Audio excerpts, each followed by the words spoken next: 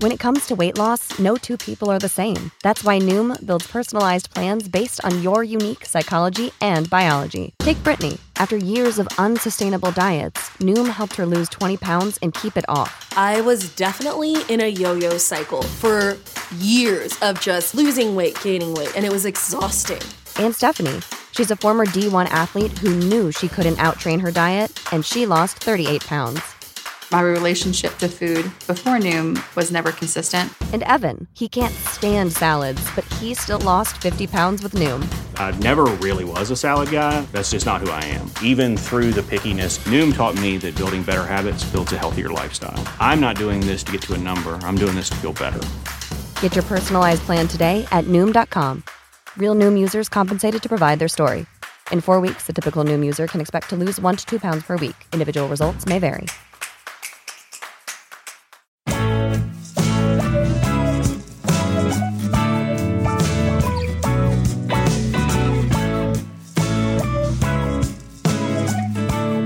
Welcome to Meeting Malcolmus, a pavement podcast. Hey, it's JD here, back for another week, sorting through the crayon box that is the oeuvre of seminal indie rock band Pavement, looking for that one particular color that will explain it all. Is it mauve? I don't know. Will I get to meet Malcolmus? That I don't know either. Do I have a tickle in my throat? Yes, I do. So there's that. Okay, we have a jam-packed show today. We are working our way through Wowie Zowie. We're about, we're on the second side. We're deep into the second side at this point, maybe third or fourth track, talking about my best friend's arm. We're going to look at the ray gun clue to find out what Steve was thinking about when he wrote that song, if it offers any insight. We are going to listen to a live version from the Sordid Sentinels edition of Wowie Zowie and check out some emails. And I'm also going to announce a contest today that was brought to us by our good friend Steve West. So there's that. Before I get too carried away, though, with everything, how is everybody doing? I hope you're okay. Things are starting to open up now, and I'm not going to lie, that worries me somewhat. You know, I look at the data on a pretty frequent basis, and yes, things are slowing down, but we just crossed 5 million cases today, and I just worry about a second spike in this, and I worry about you and your loved ones, and of course me and my loved ones. It's a strange time to be alive, for sure. I don't want the world to shut down forever. I would like to go see this fucking band live, like I was supposed to. You know, we're a month away from Primavera, and God damn it, you know, I'm not going to get to see them, and it's really starting to sink in now, and that hurts. That hurts a great deal. So there's that. In terms of other, sort of pavement news, I don't have much. I know that Spiral has put his whole oeuvre on Bandcamp at this point. There's lots of B-sides and bonus tracks and things like that. You can get them for a really good price as well. He was donating to charity. I think he did that on Bandcamp Day. I'm not sure he's doing that still, but if you're looking for some, material to listen to of the Pavement variety, then there's not a better place to start than with the catalog of, one of the founding members of the band. So that's pretty cool, I think. Malcolmus has his up there as well. Traditional Techniques is on Bandcamp. And here's the lead that I'm burying. Steve West has a new record, and it's called The Unmastered Masters. And it's called, what's the record called? pretty sure I'm at Western Summer. That's what it's called. How's that for stalling? And then recalling. Stalling and recalling. Yeah. So he's got this record, and it's on Bandcamp as well. But you know what? You don't have to go to Bandcamp to get that record. You can simply answer a trivia question and win a copy of the vinyl. I'll mail it to you. And the vinyl comes with a download key as well. So you can, if you don't have a turntable like me and you're lame, then you can download the record I was going to say the traditional way. Good old download, bits and bytes. Oh my gosh, when I was a kid. So there's that. So you can do that. So here's the way this is going to work. I'm going to ask you a trivia question right now, and you're going to answer that trivia question via email. You're going to send your emails to jd@meetingmalcolmist.com, and in the subject, you're going to put Steve West contest. Now, I did get 2 of these records, so if you're on the bonus feed, you have 2 chances to win, because the bonus feed members also have a crack at this with a separate subject line in their email. So if you were thinking about joining the bonus feed, now is the time to do so. And I don't know. Whatever. I'm going to stop pushing it because I feel like a dick. It's what it is. Hey, it's what it is. Okay. So anyway, here is the trivia question from Mr. West. He says, okay, JD, Bob, Steven, and I ended up recording Pacific Trim at Easley Studios in Memphis. A, what was the name of the local record store and the owner that put us up? And B, why did we end up recording just the 3 of us?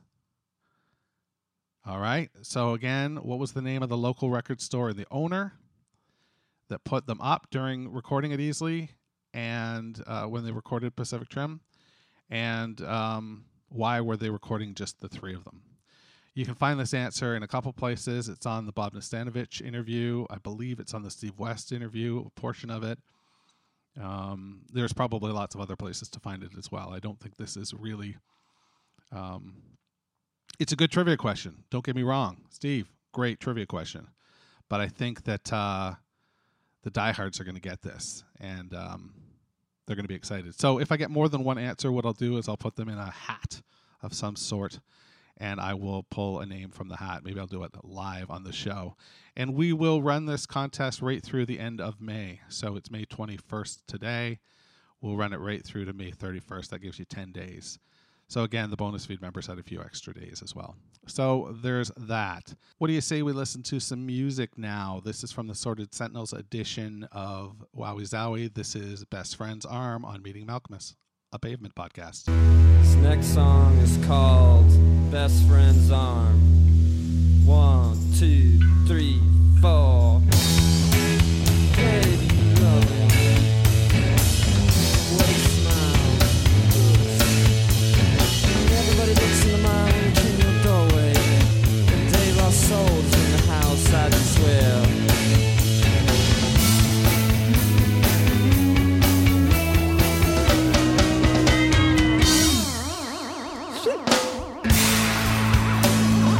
Baby's got a best friend's arms. Look at the people in their life and situations in this Lolita nation. No families for the queerest unbeliever. Spirals inside the web. Well, broken alleys just seem to hit me sideways. In the carpet there are rats. And Mount Holyoke is my favorite feminine college. I hope that she like it better than me.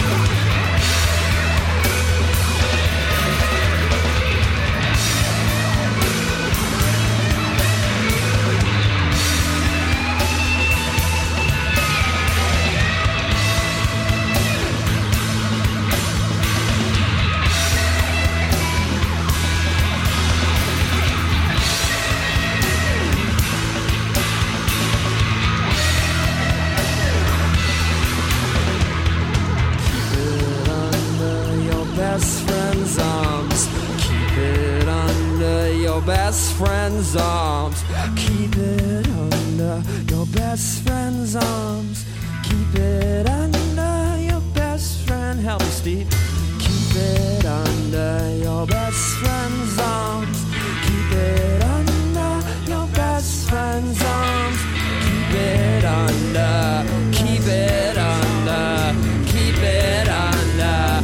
Keep it under.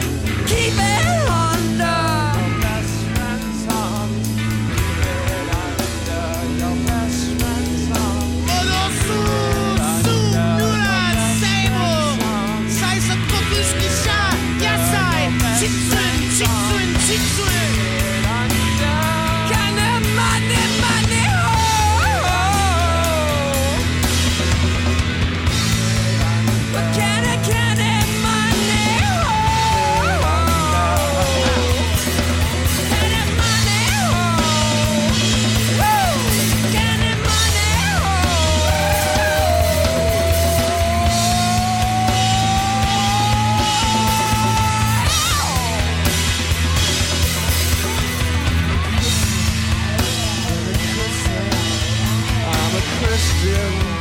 I'm a Christian sailor. I'm a Christian.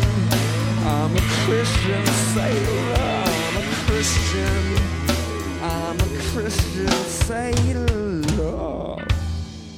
Oh boy, that's great stuff, right? I love when this band jams, and I love that breakdown in there when Steve West starts singing along with him.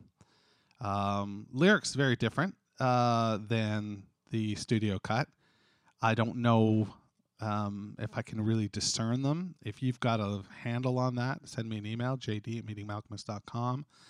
Once I go through what the studio version might be about, then maybe we can do some plugging and playing and figure things out a little bit. I just think it's a great live cut. I think it shows off their skills as a live band at this point. They're pretty tight. They're doing things that they were really not able to do, even as recent as the Crooked Rain tour. So good on them, and it sounds wonderful. It really does. Oh man, I got some emails and I want to share them, so I'm going to do that because that's what I do. This one is titled Anecdote, and it comes from Joe and Shannon. And Joe and Shannon say, my college-age son My college-age son told me someone asked him if he had ever heard of Pavement, and he just laughed and laughed. Thanks for what has become the soundtrack of my quarantine. Great for long walks. I grant you free use of this missive. No problem. Yeah, it's great. I'm glad you are enjoying the podcast. And, Pavement is really good for long walks. I often do the same. So there you go. Thanks, Joe and Shannon, for writing. This comes from Guy. And Guy says, hey, JD, ! Just discovered your awesome podcast and thought I'd drop a line and say, keep up the wonderful work. I've approached it in a non-linear process. Oh, interesting. Okay. I've approached it in a non-linear process, cherry-picking the episodes based on songs that I fucking love. And it's always nice to hear another Pavement fan talk so fondly of some of those tracks, and your interpretation always feels en point. Wow, okay. Keep writing. Wanted to get an email over to you while you go through the Wowie Zowie episodes, as I've wanted to recommend the live version of Fight This Generation from their Melbourne, Australia reunion tour in 2010. They've always tended to go pretty crazy with the second half of this song. Who could forget Malcolmus' Hanukkah Detour in one of the Holland sessions in the extended edition of the album? But this version, recorded in my hometown, sounded so fucking amazing when I heard it live that I had to track down a bootleg version just to relive that dense sound the band builds up in the second half. Really recommend it. Here's the MP3. Sorry it's not better quality. Just imagine if it was. And then he sent me the MP3. Also, I've met Mal a bunch of times over the past 20 years. Super nice dude. Smoked cigarettes with him down a laneway once and also on a balcony. I've made a habit of making fan art of the Jicks whenever they've been into town. to the point that the last time they were in town, they were anticipating me coming and saying hello, which was nice. Wow. Jake Morris was like, we've been waiting for you to appear. I don't know. Oh, I should have said Jake. I don't know why I've always gone sports themed over the years, but yeah.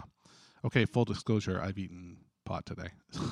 Sorry, I'm a little blah over the years, but yeah. Enjoy, and thanks again. Feel free to drop me a line anytime if you want more detail. Cheers, Guy. And then he attaches some images, which I will tweet out later today if I am with it enough. They are fucking stellar. Wow. There's a baseball one, and oh, that's great. Thanks, Guy. That's really fucking cool. And I'm going to listen, Guy from Melbourne, and I'm going to listen to this track as well. Won't do it on today's episode because we're not talking Fight This Generation. But you know what? Fight This Generation is coming up. So maybe I'll save it and we'll listen to it there. We'll savor it together. Okay. So that's my email from Guy, and I truly appreciate it. And the artwork is wonderful. So what do you say we listen to Best Friend's Arm, the studio version? A little shorter, a little tighter, a little more compact than the live version there. But it's got a punch. The song's got a fucking punch. It really does. It's you're going to be intrigued, I think. So when we go to the Ray Gun lyrical pullout thing. So there's that. All right, Best Friend's Arm. Hit it.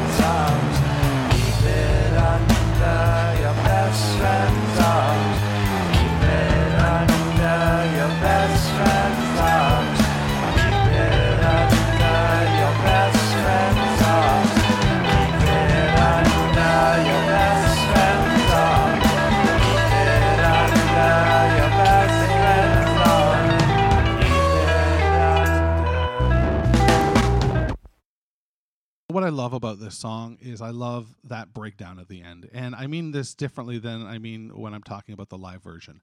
The live version, there is like a rhythmic breakdown when Westy is singing the background vocals and Malk is noodling over top of it. This is like a breakdown, like a literal breakdown at the end as the boys are chanting, keep it under your best friend's arm. And if you listen to the guitar is just all over the place, and it sounds really cool, and there's a heaviness to it that just, God, I just love it. It's really good. This is a song that slips through the cracks for me because it doesn't fit my normal sort of niche of songs that, I cling to, but I cling to this song. I love this song. This is one of my favorites on the record. I just love the melody. I love the I can see. I love that. I love the melodicness of it. I think it's really, really great. I don't, however, have a real handle on what it's about or the lyrics until this. Our friend Moik sending us the Wowie Zowie clues from Raygun. And this is Best Friend's Arm. The pre-conscious screeching of a wannabe Janov swathed in spring reverb and vintage compression. That's it. We just get this one line. But there was a clue there. Janov. So I looked up Janov, and Janov is Arthur Janov, I believe. I don't know for sure, but I believe that it's Arthur Janov. And Arthur Janov criticized talking therapies. He was a psychiatrist, rather, and dealt with trauma-based psychotherapy. And he created something called primal therapy. So the idea of like the primal scream, the idea of, getting that stuff out. Hold on, I'll read you a clip here from I'll read you a passage here from Wiki. In primal theory, primal pain is a deprivation or injury which threatens the developing child. A parent's warning is not necessarily a primal pain for the child. Utter humiliation is. An infant left to cry it out in the crib is in pain. It is not hurt as much as such which defines primal pain, but rather the context of the hurt or its meaning is impressionable developing consciousness of the child. I might have this wrong about the primal scream. I thought the primal scream therapy was part of it. In the Primal Scream, published in January 1970, oh, that's the book. Okay, Janov wrote, by the time someone has reached the 8th month, he is generally well. Many parents finish before 8 months. Some remain in therapy for 10 or 11 months. It all depends on how sick they were to begin with. So, okay, I guess I was wrong about the Primal Scream thing. I was thinking there was, this cacophonic screaming and vocal affectation in this song, combined with the breakdown of that guitar. And, he talks about vintage amps and reverb. And I thought that was like sort of what he was talking about. But maybe a deeper look into the lyrics. And here's the thing. The lyrics that you find online are often so fucked that I don't know what's real and what's not. But perhaps a deeper look into those lyrics, and we would see that that this is dealing with some sort of child who is working through something that was created when they were even younger. And that would be awful and terrible, but I don't know how that relates to Best Friend's Arm. Keep it under my best friend's arm. Yeah, I don't know. It's a head scratcher. But I do think that Janov piece is key to unlocking this mystery. So if you've got some time and the wherewithal, then I definitely suggest doing some more research on this, seeing if you can get your hands on some proper lyrics, and shooting us an email, jd@meetingmalcolmist.com, and we'll go from there. But that's what I've got for you, and that's Best Friend's Arm. And like I say, we're fucking just ripping our way through Wowie Zowie.